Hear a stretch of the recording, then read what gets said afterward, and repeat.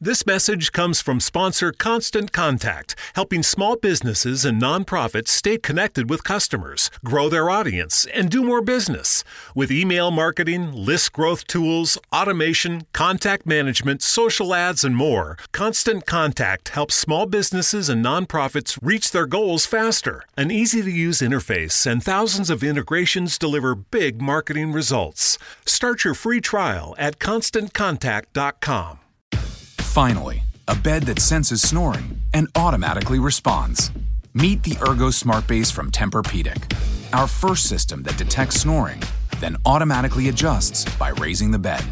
Get your best sleep, all night, every night.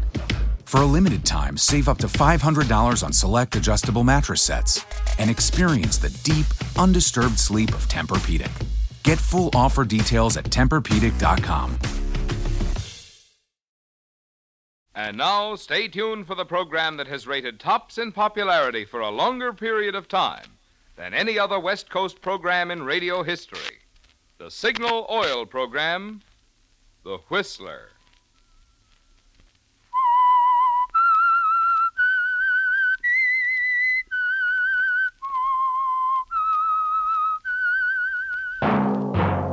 Signal, the famous Go Farther gasoline, invites you to sit back and enjoy another strange story by The Whistler.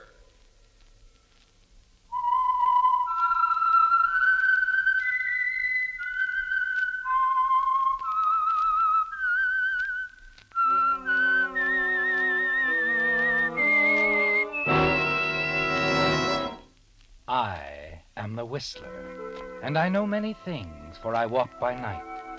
I know many strange tales hidden in the hearts of men and women who have stepped into the shadows. Yes, I know the nameless terrors of which they dare not speak. And now for the Signal Oil Company, The Whistler's strange story. Attorney for the defense.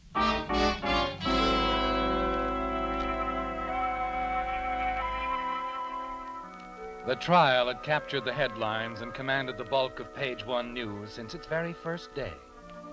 Randolph Abbott made news because he was dead, murdered, and his only daughter, lovely Ruth Abbott, was standing trial for his murder.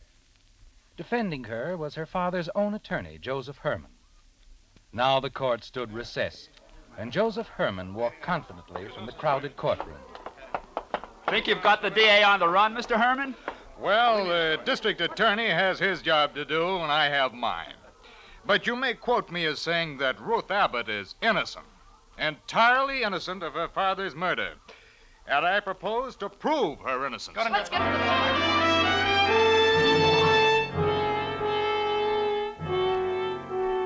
A splendid statement, Joseph.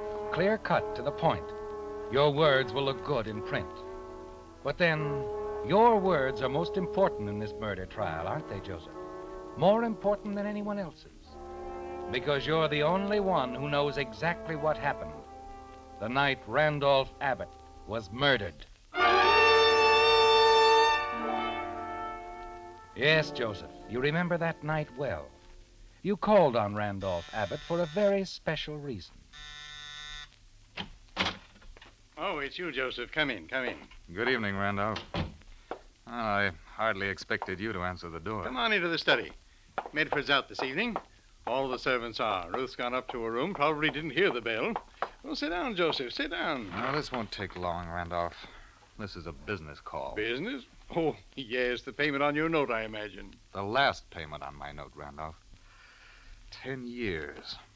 That's a long time, Randolph. I'm glad it's over, Joseph. I should think you would be. Glad? That's a small word for 10 years of effort. 10 years of crawling to you with the payment, Randolph. I don't understand you, Joseph. You act as if I've done a villainous thing, saving you from prison, disbarment. The courts don't look kindly on embezzlement, Joseph. You should know that. You're a lawyer. Randolph Abbott's attorney, if you please. All right, Joseph. I've never asked for your gratitude. I don't expect it now. I'll get the note, and we can complete this unpleasantness. Fine. Get the note. Oh, and shall I hide my eyes, Randolph, while you work the combination to the wall safe? That won't be necessary, Joseph. The safe's merely closed. It's not locked. I was putting some things in when you rang. Here we are. Now, if you'll give me the money, Joseph, the note is yours. Okay. Here's the money. Thank you. And here's your note. Okay. Well, I guess I should thank you, too. That won't be necessary, Joseph. Oh, you don't want my thanks. You just want my money, is that it? No, Joseph, that's not it. If that's the way you feel toward me, I'm releasing you. You're at liberty to find employment elsewhere. You don't owe me a thing, Joseph. Oh, so this is the payoff. You kept me crawling to you for 10 years for this? I've kept your career safe for you, Joseph. And by keeping you employed, helped you pay back the money that you stole. You seem to forget all that. I've given you another chance. Another chance. And then there's young Douglas, Drake Douglas, Ruth's fiancé. He's showing promise as assistant district attorney.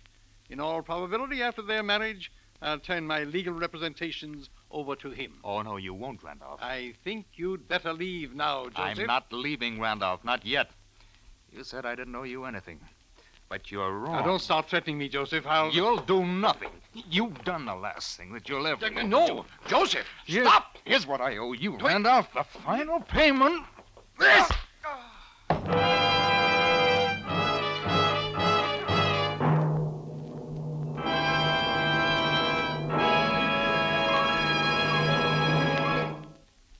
Since this is vacation time, I'd like to say a word tonight about an item that will have a lot to do with your driving pleasure: gasoline. As you travel throughout the Pacific Coast states, you can continue to power your car with the famous Go Farther gasoline. Signal, that is. Yes, from Canada to Mexico, you'll see the familiar Signal circle sign in yellow and black that identifies friendly, independent signal dealers. And when you gas up at a Signal station, remember, mileage is only one of the benefits you enjoy. After all, the reason today's Signal gasoline gives you such good mileage is that it helps your motor run more efficiently. And when your motor runs more efficiently, naturally you also notice quicker starting, proud pickup, and smooth, responsive power. That's why we say mileage and performance are like birds of a feather. They go together. So on your vacation trip or any time, remember, you get all the things that make driving more fun when you get Signal, the famous Go Farther gasoline.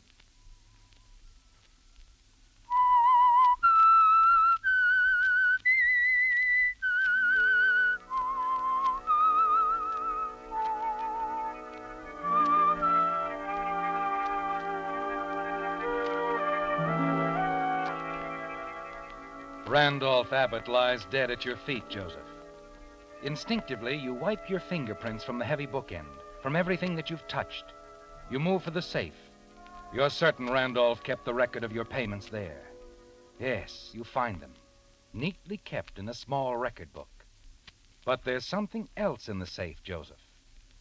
You flip open the large leather case, and the light catches the brilliance of Randolph Abbott's collection of historical gems. You make a split-second decision. Robbery, Joseph. Yes, you'll make it look like robbery. Half an hour later, you carry your heavy, bulging briefcase into your own home. Your wife, Helen, sensing your urgency, follows you to your room. What's the matter with you, Joe? You paid Mr. Abbott, didn't you? You got the note all right. Yeah. Yes, I got the note. Helen, he's dead. Abbott's dead. I killed him. You killed him? I paid him. See, I got the note, and then he fired me.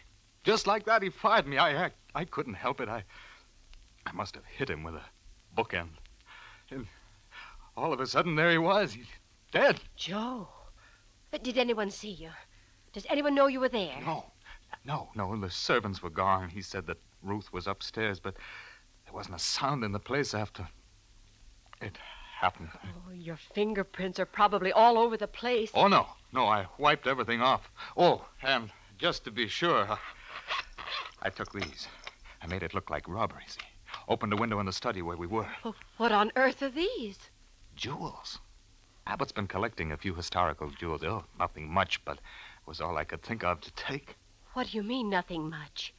They look genuine to me. Oh, maybe they are. He said that they were a hobby with him. You don't think he'd tell me about his jewel collection, do you? Wait a minute. What's in the separate case? Oh, how would I know? I never saw it before.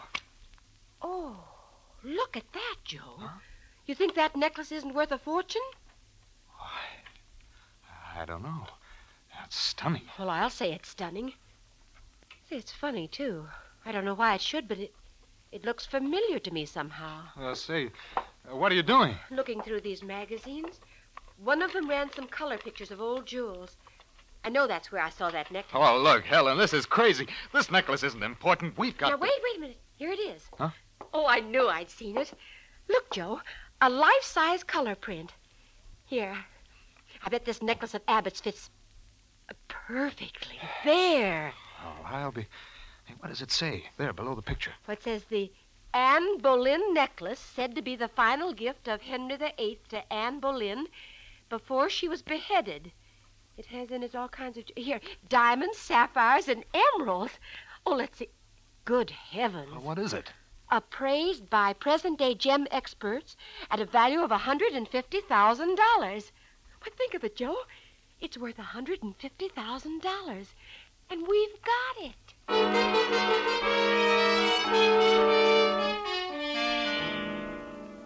Well, Joseph, the brilliance and value of the Anne Boleyn necklace blinds both you and Helen for the moment. Until you remember that Randolph Abbott is dead, that you murdered him, Joseph.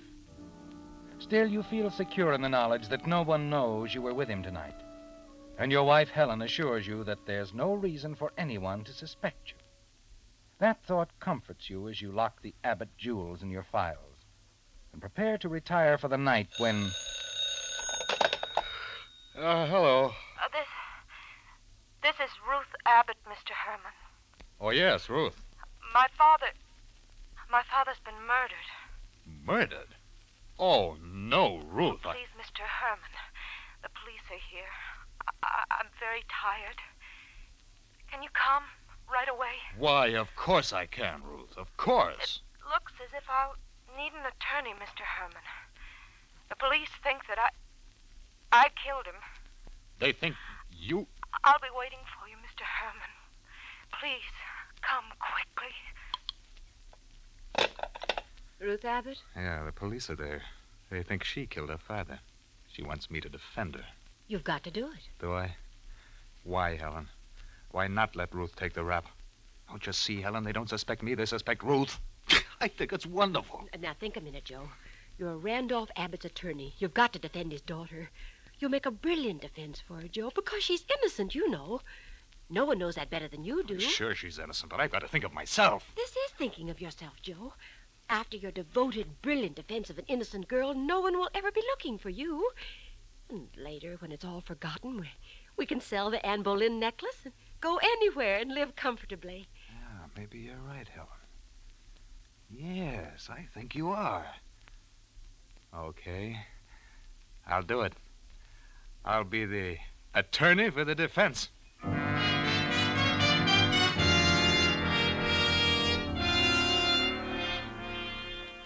As you reach the Abbott home, you manage an expression of grave concern as Medford, the Abbott butler, ushers you into the study where Ruth Abbott and Police Lieutenant Simpson are waiting for you. Ruth stoically accepts your expressions of sympathy, and the lieutenant begins to fill you in on the details of Randolph Abbott's murder. There aren't too many facts, Mr. Herman. I can give them to you quickly. Then you can talk with Miss Abbott here. Very well, Lieutenant. Mr. Abbott was killed earlier tonight at approximately 8:30, between 8:30 and 9 o'clock. There was no one at home at the time except Miss Abbott. The servants? The servants had been dismissed for the evening immediately after dinner. Before they left, the butler, Medford, and a maid overheard a violent quarrel which took place at dinner between Miss Abbott, her father, and Miss Abbott's fiancé, Drake Douglas. It was not a violent quarrel. It was merely a misunderstanding. Miss Abbott and the servants don't seem to agree on that, Mr. Herman. At any rate, at the height of the quarrel or misunderstanding, Mr. Douglas left. In anger, I understand. He was upset, that's all. Father disagreed with us about the date of our wedding, Drake's and mine. He wanted us to wait and have a large wedding. We wanted to get married right away, a small family wedding. That's all we were discussing. Mr. Douglas went directly home. There are witnesses to testify he was there the rest of the evening. When the servants left at 8 o'clock, Miss Abbott was alone here. She claims she went to her room, where she stayed until 11 o'clock. When she came down here, found her father. That's the truth. Oh, please, Ruth. Her fingerprints are on the bookend, Mr. Herman. That's the murder weapon. We also found the safe open. And the prints are on that, too. How many times do I have to tell you, Lieutenant? The bookend was lying beside Father. I don't know why, but I picked it up. The safe was open. I just closed it, that's all. The safe, Lieutenant. Was anything taken from the safe? Miss Abbott says her father kept a jewel collection there. Historical jewels. They're missing, but that's all. Why, then, don't you think the motive could have been robbery and murder from the outside? The doors were all locked, Mr. Herman. One window in the study here was open. But there were no footprints outside the window. Now, Mr. Herman, this was an inside job. And we're holding Miss Abbott for the murder of her father.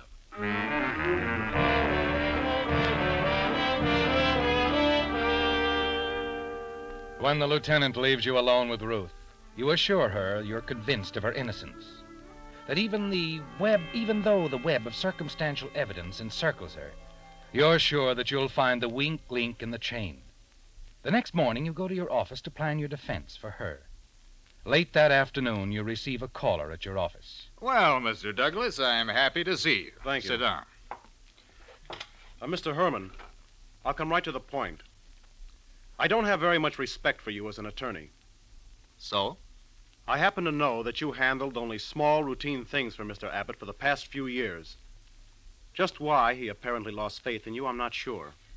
Mr. Douglas, do you think that perhaps your own desire to handle legal matters for Randolph Abbott has anything to do with your appraisal of me as an attorney? I'm sure it hasn't, Mr. Herman. And if I'm wrong about you, as I hope I am, I'll be the first to admit it. You see, if I were anything but assistant district attorney, I'd defend Ruth myself.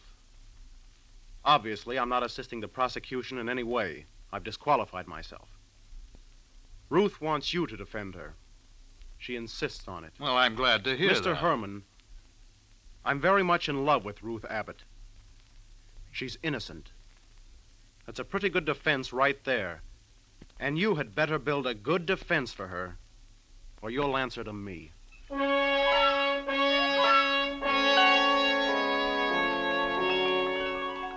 Drake Douglas's words echo through the next few days as you prepare Ruth Abbott's defense. There can be no slip-ups now, Joseph. Douglas is always around, isn't he? When you and the district attorney select the jury, through all the preliminaries to the trial, he's there watching you, weighing every word you say.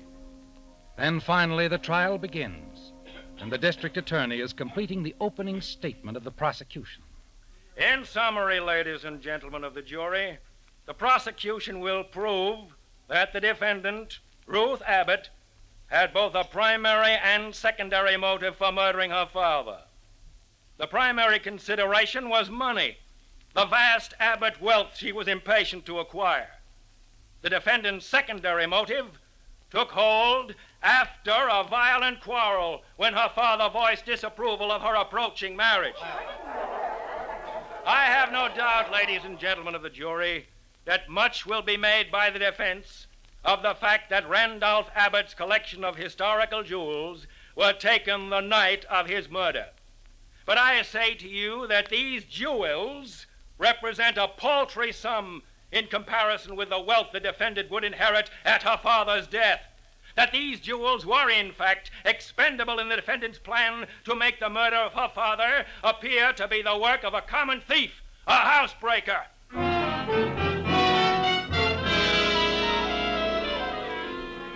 You watch the jury for reaction, Joseph. Sense the temper of the crowded courtroom. Yes, the district attorney has made his points well. And he continues to build his case against Ruth with the testimony of the Abbott maid and Medford the butler. I distinctly heard them quarreling. Miss Ruth, Drake Douglas, and Mr. Abbott during dinner. They were shouting at one another. And finally, I heard Miss Ruth say, "I won't have it. I won't have it. You're not going to interfere with my wedding."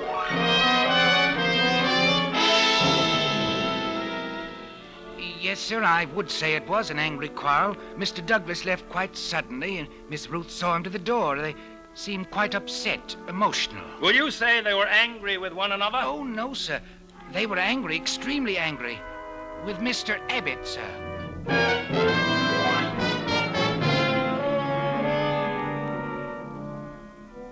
Well, Joseph, you need only see the expression on Helen's face when you go home that night to confirm what you already know. Things are not going well for Ruth Abbott, and that means they're not going well for you.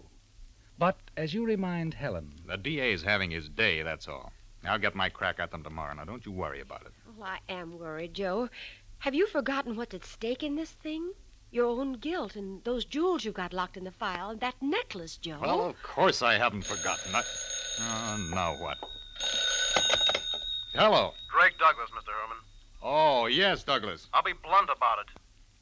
I want to know what your plans are for Ruth's defense. Ruth is innocent. She's also the woman I love. And I warn you, whatever you do tomorrow, it had better be good. Yeah, well, for your information, Douglas, it will be good. I have an ace in the hole that'll blast the DA's theories to pieces.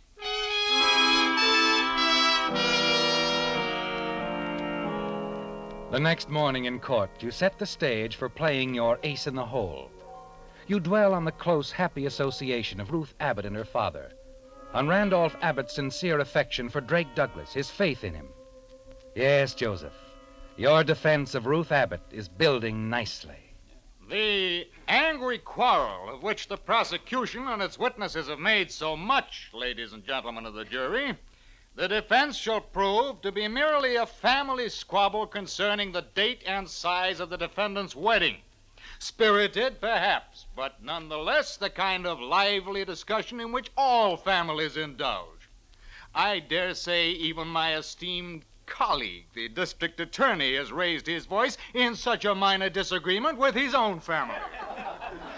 But far more important and far more conclusively shall the defense rip through the single flimsy thread on which the prosecution hangs its full and highly vulnerable case against Ruth Abbott. They refer to the Abbott jewel collection as paltry in value and dismiss it with that. Why? Because it is far from paltry in value, and that is the one big flaw in their case, and they know it. Therefore, I shall call but one witness, ladies and gentlemen of the jury. One witness. The defendant, Miss Ruth Abbott.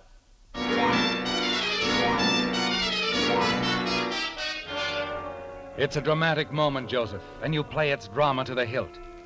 Quietly, compassionately, you ask the first routine questions of Ruth, each one a strategic step toward your main line of questioning, your ace in the hole. And finally, you begin to frame the all-important questions. Miss Abbott, are you familiar with your father's collection of historical jewels? Why, yes, of course I am. Did you have free access to these jewels? Why, yes.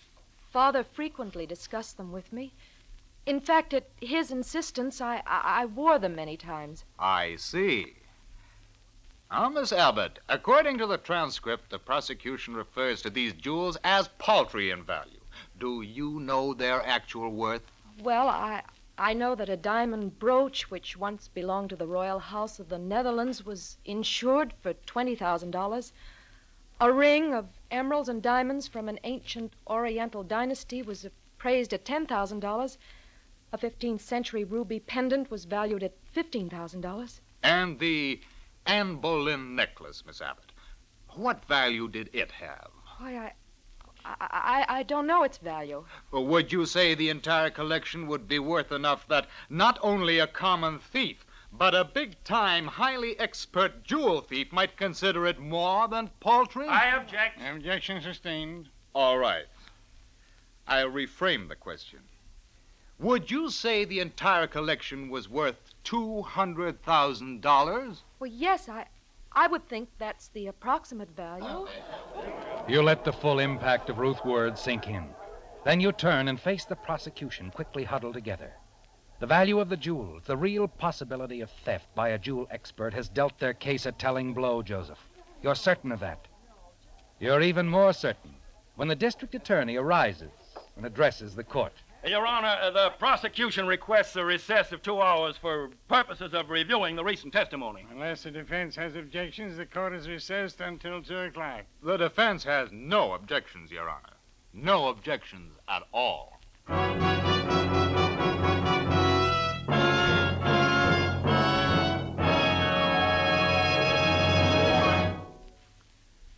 I'm going to predict a sight you're going to see oftener and oftener as the days grow warmer. Overheated cars parked at the side of the road to let their steaming radiators cool off. To make sure this annoying occurrence doesn't mar your summer driving fun, Signal service stations have 3 little items to rejuvenate your cooling system. The first is Radiator Cleaner, to remove clogging scales, sludge, and rust. The second is Rust Preventive, to protect radiators of old cars or new ones from further corrosion. And the third is Radiator Sealer, that stops small leaks in a jiffy.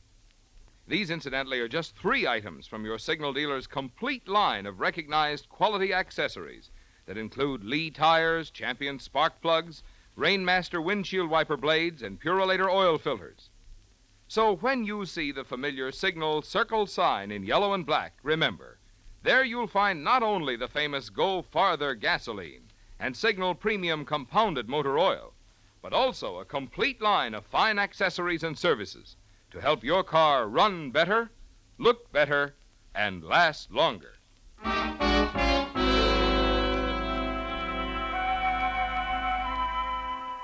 Yes, the trial had captured the headlines and commanded the bulk of Page One news since its very first day. Randolph Abbott was dead, murdered, and his only daughter Ruth was standing trial for his murder.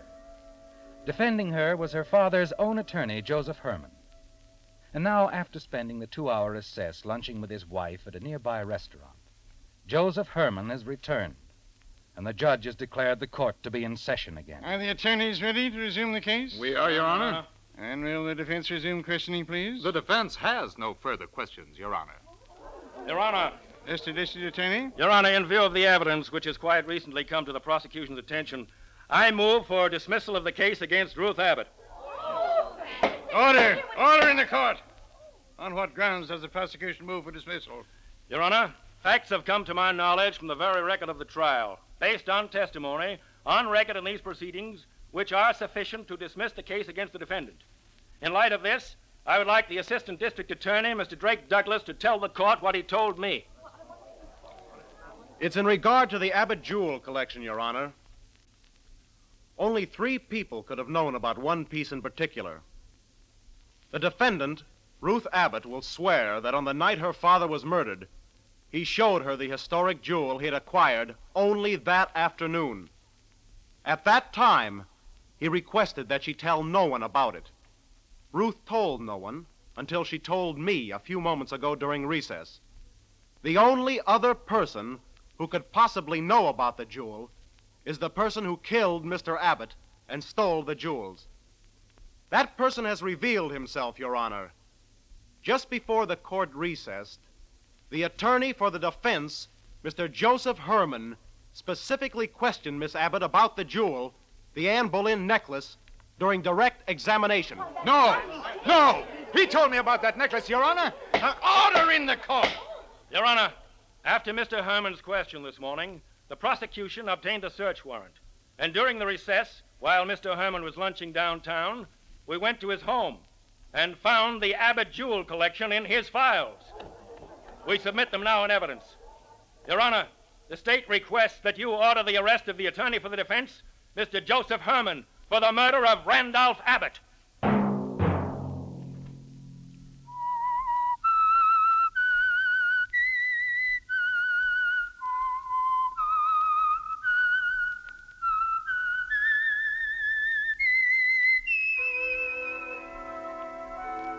Let that whistle be your signal for the Signal Oil program, The Whistler, each Sunday night at this same time.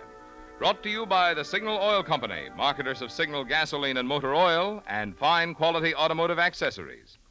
Many drivers, when buying gasoline, forget what a big part of the price goes for tax. In fact, every time a driver in the average western city buys $1 worth of gasoline, tax adds 33 cents to his bill. In other words, the tax you pay on 3 would give you a 4th gallon free. Featured in tonight's story were Bill Foreman, Ben Wright, Sarah Selby, Don Orrick, and Gene Bates. The Whistler was produced and directed by George W. Allen, with story by Stephen Abbey, music by Wilbur Hatch, and was transmitted to our troops overseas by the Armed Forces Radio Service. The Whistler is entirely fictional, and all characters portrayed on The Whistler are also fictional. Any similarity of names or resemblance to persons living or dead is purely coincidental. Remember at this same time next Sunday, another strange tale by The Whistler. Marvin Miller speaking for the Signal Oil Company. This is CBS, the Columbia Broadcasting System.